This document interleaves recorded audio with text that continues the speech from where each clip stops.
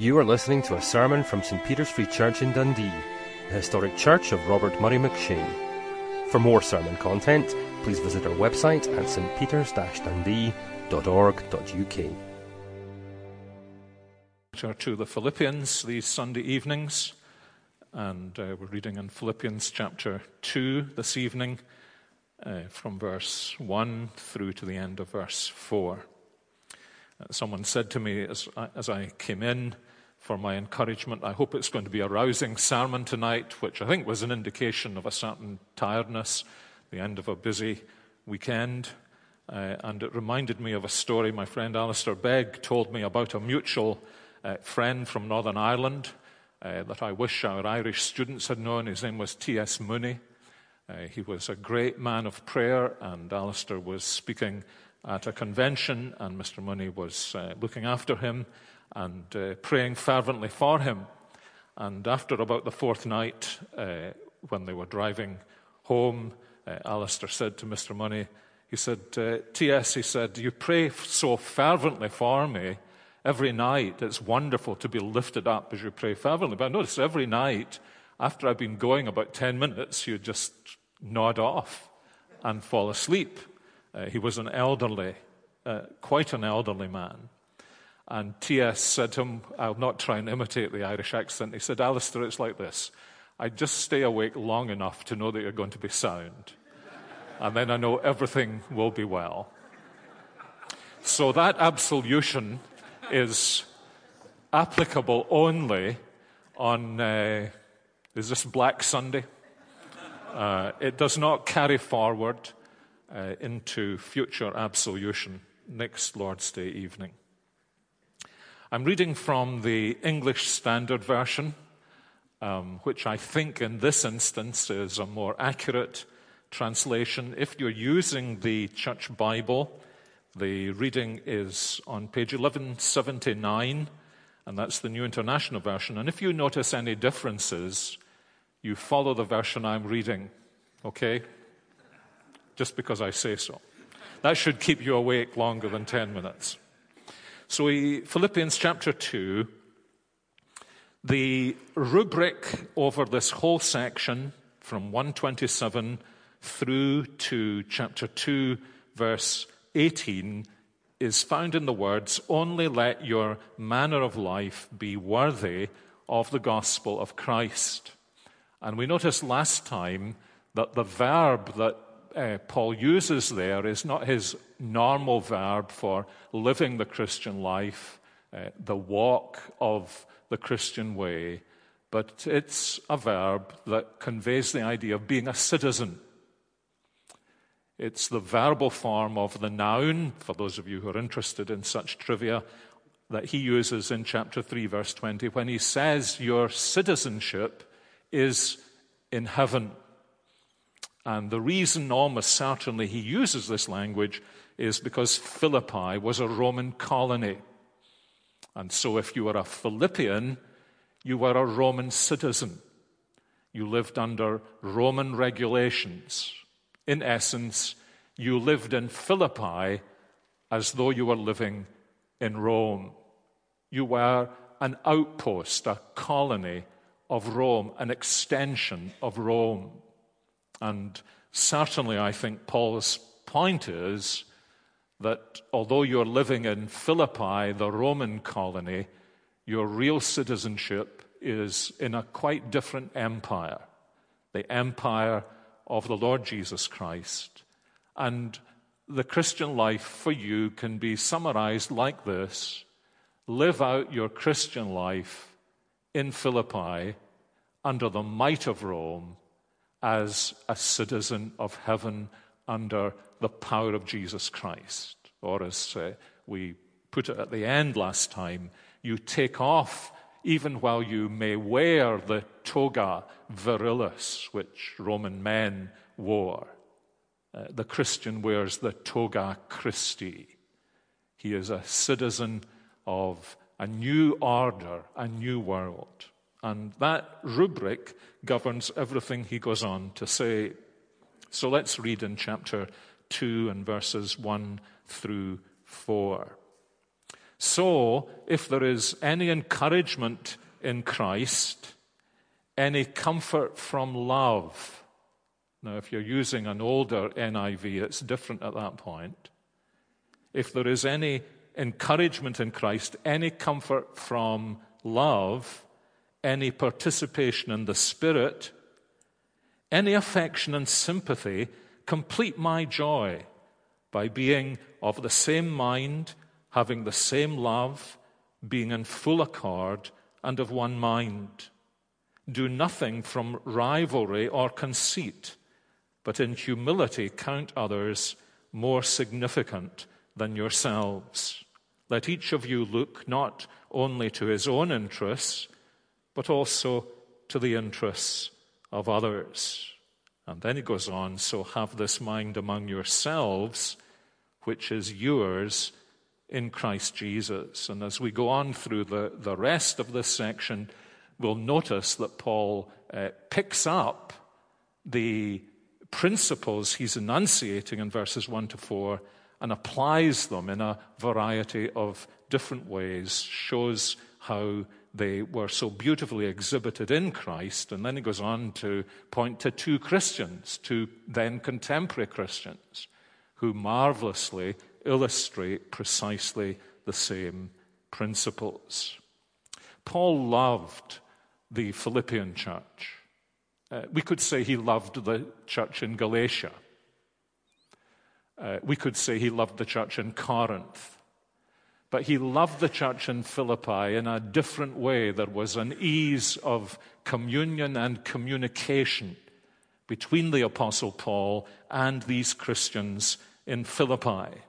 And this is already brought out by the confidence he has that the work which God has begun, he will bring to completion. Confident of that, of course, because of the extraordinary way in which the work began in Philippi, completely unexpected. And if you're not familiar with it, you should read it in the beginning of Acts chapter 16. Paul had no intentions of going to Philippi. And as is sometimes true in the Christian life, God seemed systematically to hem him in, close the doors, and so he found himself preaching in Philippi. And as Acts chapter 16 tells us, among those who were converted to Christ was a prosperous businesswoman with a house big enough to welcome Paul and his friends and hold church meetings in, a demon-possessed girl who was abused by wicked men, and a civil servant, a jailer, whose jail collapsed around him when he had the Apostle Paul and Barnabas in prison, and was brought to faith in Jesus Christ. And it wasn't long afterwards that Paul was moved out of town. But a wonderful story of the work which God began, and he is sure that God is going to bring it to completion because he's obviously keeping on working in them. And the evidence for that is the fruitfulness of the gospel in their lives, the way they have cared for the Apostle Paul, the burden that they have for him. And so he really loves this congregation. He does not describe any other congregation the way he describes this congregation. You are my joy and crown, he says. And that's a very human thing. That's actually not so unusual for those who have been ministers of more than one congregation privately and secretly, and never for the microphone, far less the recording, to think of one of those congregations as their joy and crown. And he is concerned very much through this letter, therefore, about their fellowship together, their koinonia, their unity, their belonging together. Because he is aware of the fact that they will face antagonism from the outside, and they therefore will need to stand together as one man, as he said, for Jesus Christ. And that's what he's been dealing with. He's been dealing with how the unity, the sweetness, the closeness, the reliability of their fellowship will guard them against antagonism and opposition that is external. But he's also conscious of the fact that there is opposition that arises to the work of Jesus Christ in an internal way in the life of the church. He gives a little hint of this later on at the beginning of chapter 4 when he gives an apostolic shout-out to two ladies in the congregation. And he's urging them to agree together. Ministers today value their jobs far too highly to give shout-outs to two ladies in the congregation because they're not getting on well together. So why would he do that? Because he realized that their ability to stand in this pre-Christian world depended very much on the reality, the authenticity, and the closeness of their fellowship together. And in this passage, he is really explaining to them what it is that will enable them to maintain that. It may be true that as many churches have been destroyed from the outside because they were first of all destroyed from the inside than we would like to think. And so this is a great burden to him, a great concern for him. And he begins to deal with it in what is an exceedingly dense sentence, unfortunately, at the end of our conference weekend. It's one of the densest sentences that Paul ever uttered. It's full of big words, and it is only one sentence. And sometimes those sentences that are so dense can be very difficult for us to handle. What do we do when we come to a sentence like this? The first thing we do is to try and plot our way through the logic of what is being said here. And if you do that, I think you'll notice that there's a very simple logic in what Paul is saying. In verse 1, he is laying a foundation. He's presenting us with a presupposition. If these things are true, as I assume they are, and then in verse 2, he moves on to an exhortation. If these things are true, then the following. And then in verses 3 and 4, following his foundation, his presupposition, following his exhortation, he speaks about the transition, the transformation that takes place in the lives of Christian believers in order for his exhortation to come to fruition. So there's a foundation, there's an exhortation, and then there's a kind of application.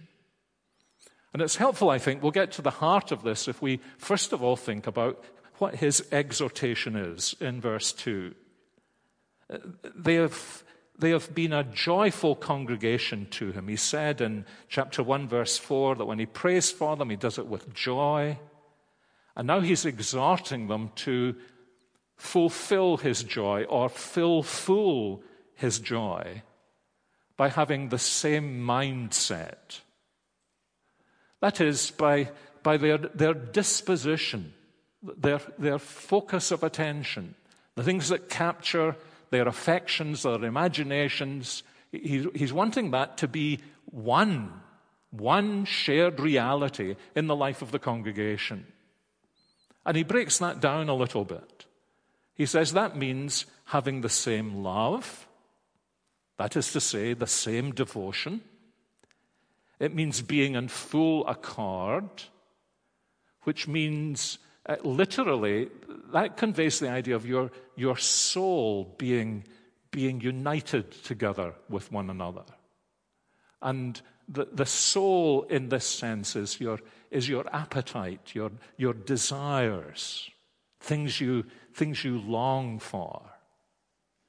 So he's wanting them to be united in devotion. He's wanting them to be united in desire. And since Glyn Harrison could use apt alliteration's artful aid this morning, he's also wanting them to be united in their design, what their goal is, what their purpose is. That is, to share the same mind.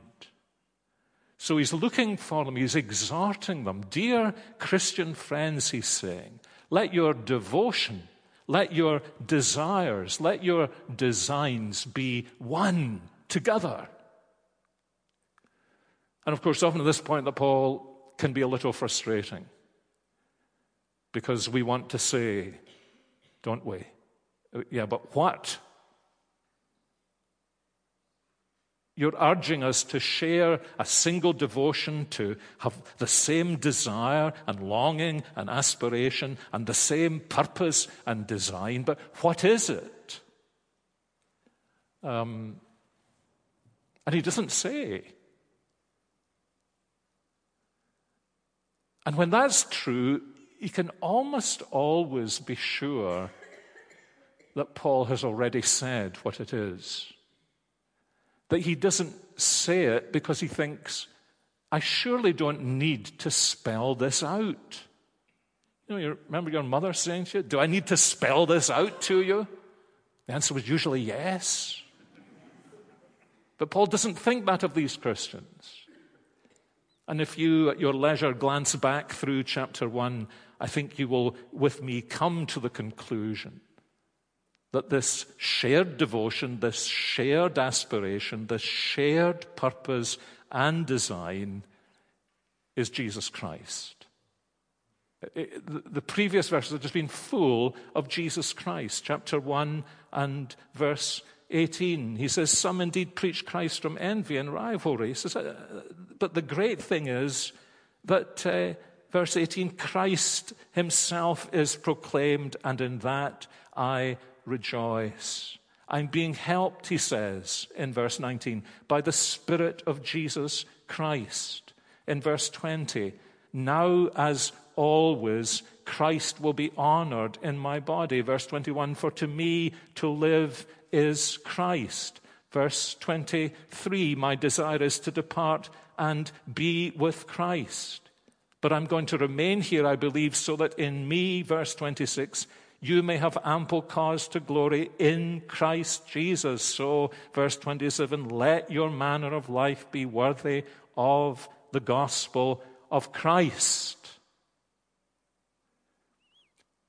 So it's evident what he's really saying, that their ongoing unity, their fellowship, their koinonia is going to depend on every eye being focused on the Lord Jesus, every heart longing for the Lord Jesus, and every mindset being, how can we honor and glorify the Lord Jesus Christ in our fellowship together? Because the Apostle Paul realizes that it's when we, or any one of us, takes our gaze off the Lord Jesus Christ and fixes it on something else, it's precisely then that we are likely to find ourselves fragmenting as a fellowship. And correspondingly, it is when our gaze is fixed on the Lord Jesus Christ that the many things that could cause us to fragment as a fellowship, because we are so sometimes wretchedly different from each other, will all, as it were, go into the solvent of the blood of Jesus Christ that has been shed for the remission of the sins of each one of us. You will hardly ever see disunity in the life of a Christian congregation except where nobody is asking this question: how are we going to glorify Jesus Christ in this place? And you will find that from the leadership of the church to the circumference of the church. When eyes in the fellowship begin to gaze at the differences there are in the fellowship rather than the only one who unites the fellowship, then there is all the potential in the world for us to be as divisive among one another as people are divisive in the world. And so, in a sense, he's saying to them, where your faith began is how your faith should continue. And then he adds this little bit, which is perfectly legitimate for him to add, because he is their father in the faith. Just as it would be perfectly legitimate for David, after being here all the years he's been here, investing his soul into us, into every single one of us, because so few of us were here 20-odd years ago, to say, now, listen, fulfill my joy by being of one mind. You know, it's like your great-grandfather saying to you, would you not just do this for your great-grandfather? Don't you see the blessings that have come to you because of this ministry and the marvelous way in which God brought me to you? And he'd written in one of the other letters he wrote from prison to the Ephesians, chapter 4, that the goal of his ministry was that the gifts for ministry spread in the congregation might spread through the congregation so that the body of Christ in this place might build itself up in love and grow into what he calls a mature man, a mature Christian fellowship. And in that world, as in our world, that would make a Christian church a phenomenon. Not least because when people would come into this fellowship, it wouldn't be immediately obvious to them why it was that these people enjoyed such fellowship. Because they would see the wheel and they would see the spokes. And they wouldn't yet have the ability to see that all of those spokes actually they weren't going through the minister. But they seem to be rising invisibly to the Lord Jesus Christ. And so this is his exhortation. He says, dear Christian friends, complete my joy. Same devotion, same desire, same design. How can we honor the Lord Jesus Christ? I'm not speaking about our own session meetings here, which of course are beautifully harmonious in every respect. Do you know how rare it is in Christian leadership for anyone to ask the question, what will most glorify the Lord Jesus in this fellowship? And you wonder why it is that the impact of Christian fellowship is so slight? The answer is because it's so rare. So this is his exhortation. But notice that the exhortation is based on a foundation, on a presupposition, on a motivation. And you notice in verse 1 that there's a series of if clauses. If there is any encouragement in Christ, if any comfort from love, if any participation in the Spirit, if any affection and sympathy, then complete my joy. End of a conference isn't the time for a grammar lesson, but conditional sentences are tricky, aren't they?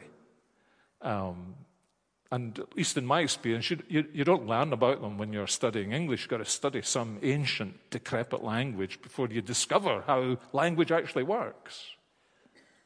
This is what they call a first-class conditional.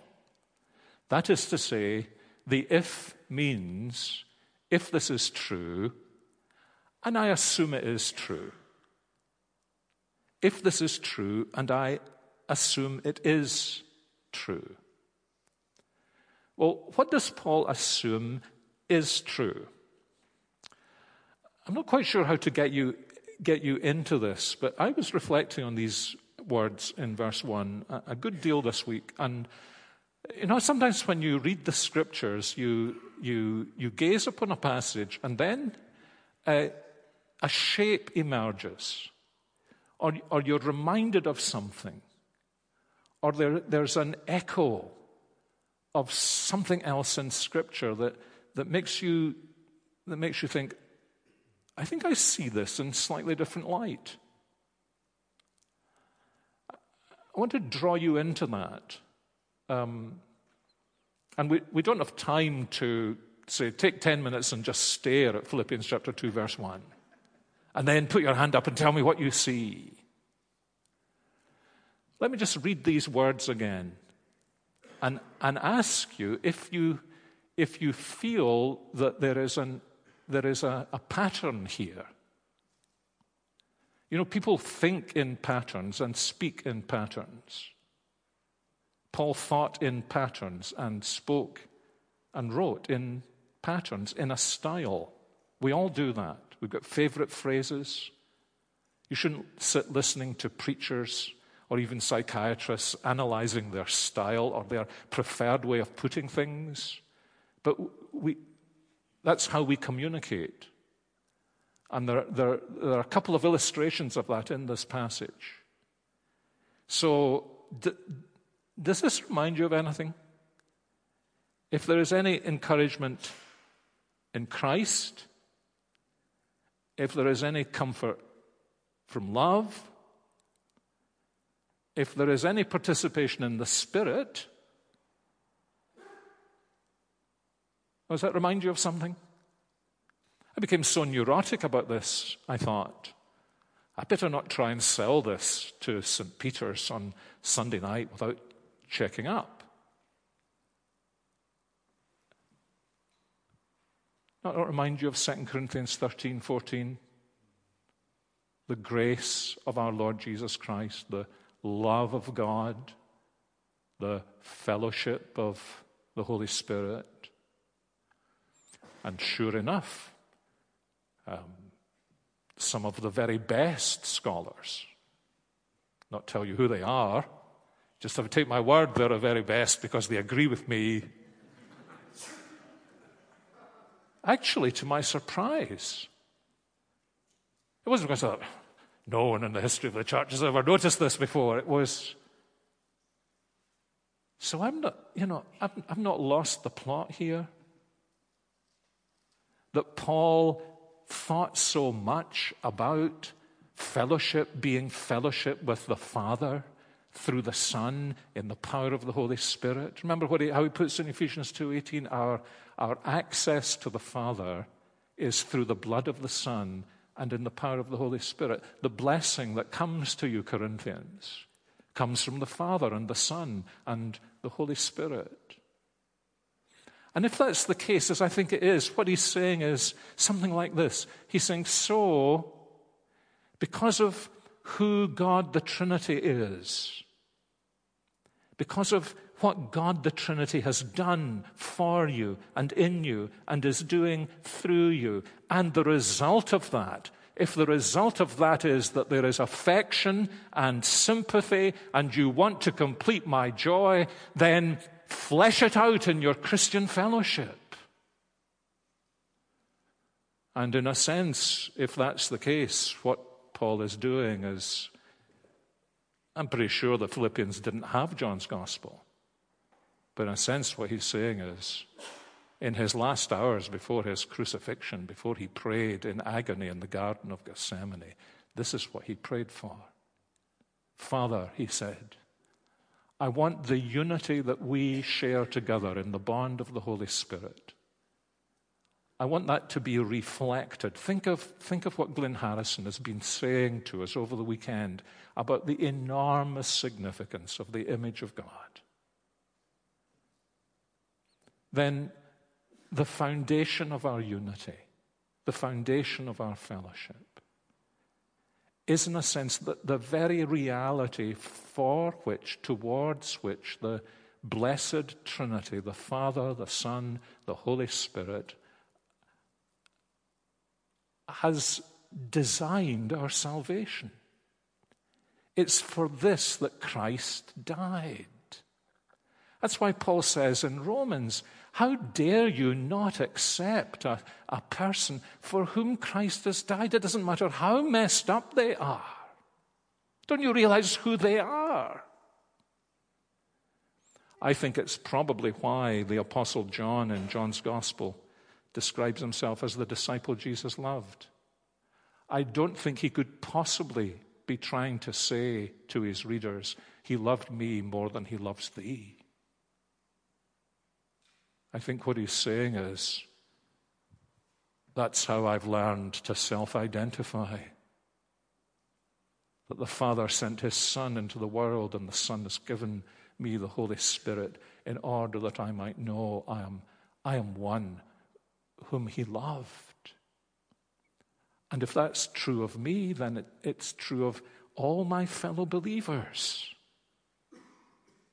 And it works its way out. I think this is why you notice I think he tags something on to the end of what he says in verse 1, and then he kind of tags something on to the beginning of what he says in verse 2. He says, complete my joy by the beauty of your fellowship. And he's grounding this both in the reality of fellowship with the living God, the Father, the Son, and the Holy Spirit, and all the diversity of the fellowship that we have with the Father in love, with the Son in encouragement, with the Spirit in communion.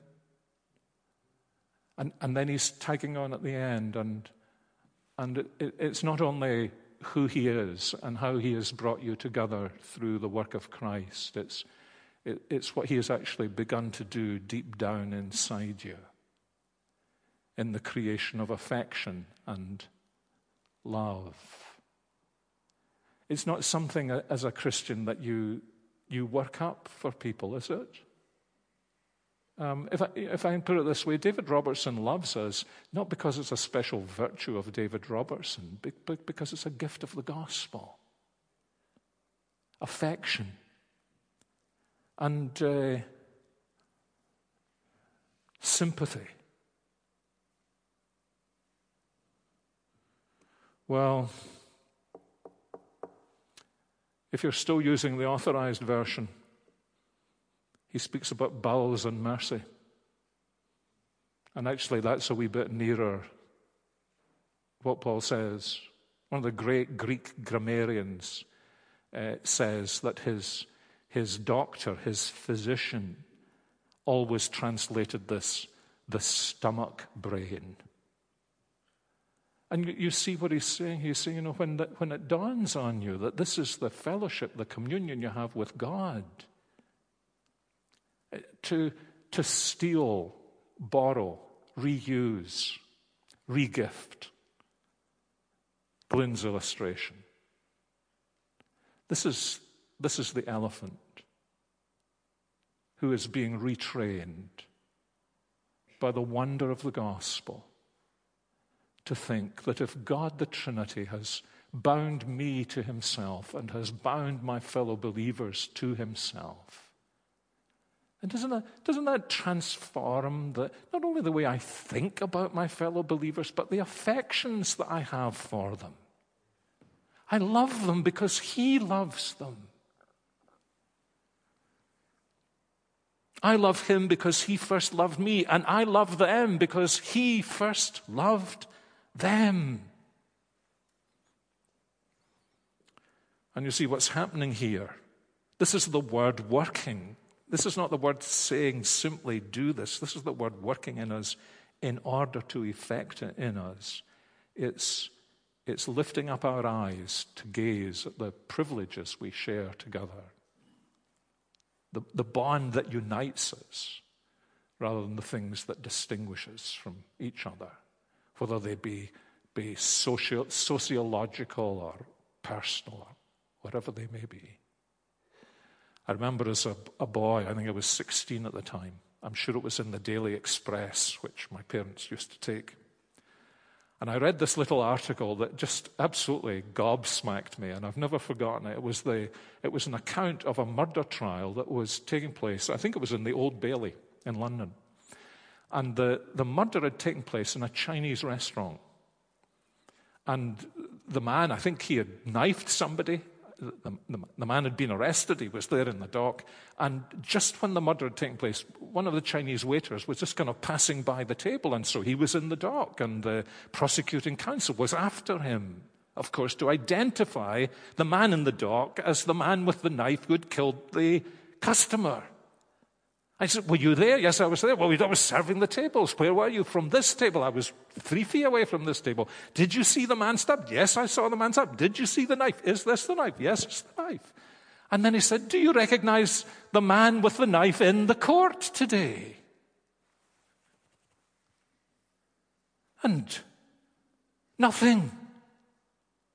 So he tried again. It's the man with the knife in the court today. You know, some sort, I can't tell you. Frustrated, tearing his wig off, as it were. But surely you recognize the man in the court. Do you know what the Chinese waiter said? He said, I'm very sorry, sir, he said, but all you Englishmen look exactly the same to me. Well, what's funny about that? Well, there could be two things. But what's really funny about it is the joke's on us, isn't it? I have a friend who flew into the King Po airport in Seoul, and his welcoming party said, you will recognize me because I'm of medium height, of black hair, and I wear spectacles. Now, what's going on here? Why does that happen? Why do all Chinese look alike to us? And apparently we Scots, never mind English, look alike to them. Because at first where your gaze focuses is in the things that are in common before you begin to notice the things that are different.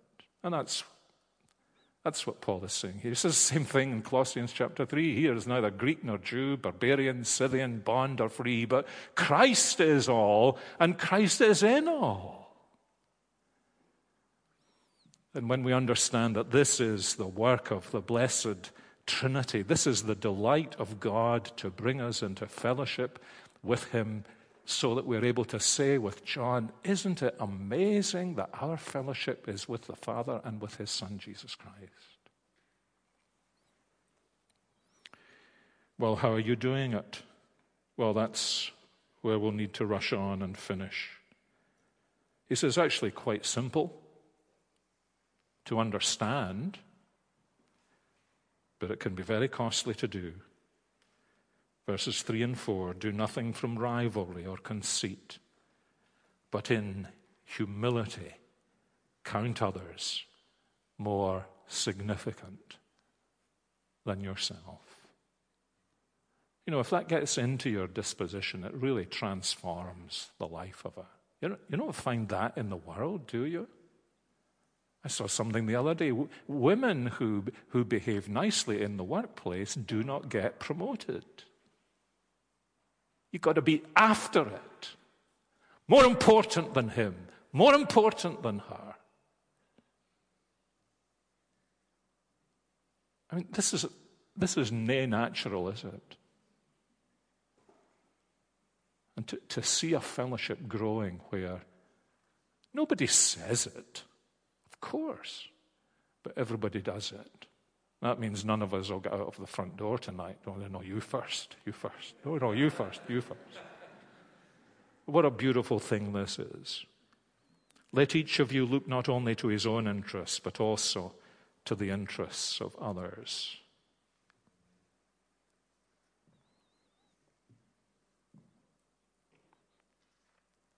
And what he's going on to say is, you want to see this? Then first of all, you'll see it in the Lord Jesus. And then later on, he'll tell you, if you want to see it, you'll see it in Timothy and Epaphroditus. I have none like him who will be genuinely concerned for your welfare, for they all seek their own interests, not those of Jesus Christ.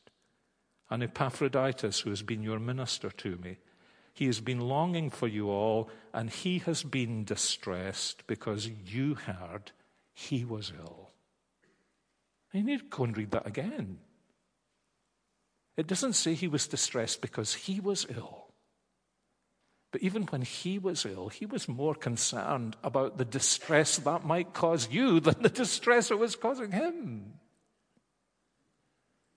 Because he learned this humility.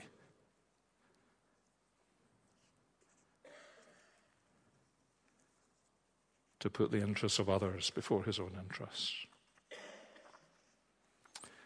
You know, maybe this is a good way for us to end our weekend. Most of you have read Mere Christianity, but do you remember how it finishes? It finishes like this. Give up yourself, and you will find your real self. Lose your life, and you will save it. Submit to death of your ambitions and favorite wishes every day, and death of your whole body in the end. Submit with every fiber of your being, and you will find eternal life. Keep back nothing. Nothing that you have not given away will ever really be yours. Nothing in you that has not died will ever be raised from the dead. Look for yourself, and you'll find in the long run only hatred, loneliness, despair, rage, ruin, and decay. But look for Christ, and you will find him, and with him, everything else thrown in. That's why he goes on in verses 5 to 11 to describe Jesus. And before he does that, before he gives the game away, what he's really saying to us is, my deepest longing is that you should be like Jesus too. Well, thank God that Christ has been with us. And that one way in which our desires for this kind of fellowship is nourished is by coming to the table together, supping with Jesus Christ. And as we experience the blessing of being reconciled to God in Christ as the Spirit ministers to us at the table, we rise from the table, and at least metaphorically, we want to embrace one another and live together as one day we will live together for eternity in that sweet unity. Let's pray together. Heavenly Father, thank you for the work that your goodness has begun. Thank you, the arm of your strength will complete it. That your promise is yes and amen and never was forfeited yet. And we pray that as so many of us have enjoyed the blessedness of feeling that the dew from Mount Hermon has fallen on Jerusalem, that the clean air of the highlands has come into Dundee, that the atmosphere of heaven has been here with us on earth. We pray, Heavenly Father, that we may leave the various togas of this world that we wear the toga of Jesus Christ together in this blessed unity. We pray this in Jesus' name. Amen.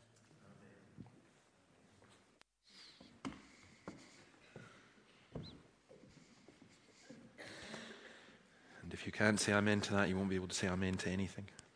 Wonderful. Let's, before we take communion, we're going to sing the song, When I Survey the Wondrous Cross on which the Prince of Glory died. My richest gain I count but loss, and pour contempt on all my pride. But just before we sing that, when it comes to the communion, I will read, after we've sung this, we'll sit down again, I will read some words, the words of institution. We will pray. The bread and the wine are passed around. Please take and eat and drink as it comes to you. If you are a believer, you're a baptized believer, and you can be in fellowship with another church. It's not necessary that you be a member of this church, but you please take. If you are not a believer, then please just pass it on to the person beside you. But let's sing "When I Survey the Wondrous Cross on which the Prince of Glory died."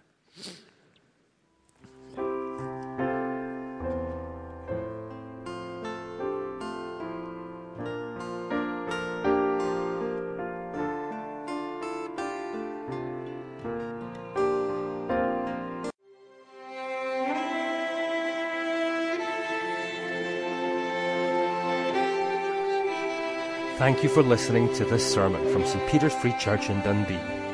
If you found this sermon has been helpful to you, please help us to continue building up and assisting the people of God. Visit our website at stpeters-dundee.org.uk. For information and training on persuasive evangelism and how to share your faith biblically, please visit the website of Solas, the Centre for Public Christianity, at solas-cpc.org. Once again, that website address is solas-cpc.org. Thanks for listening.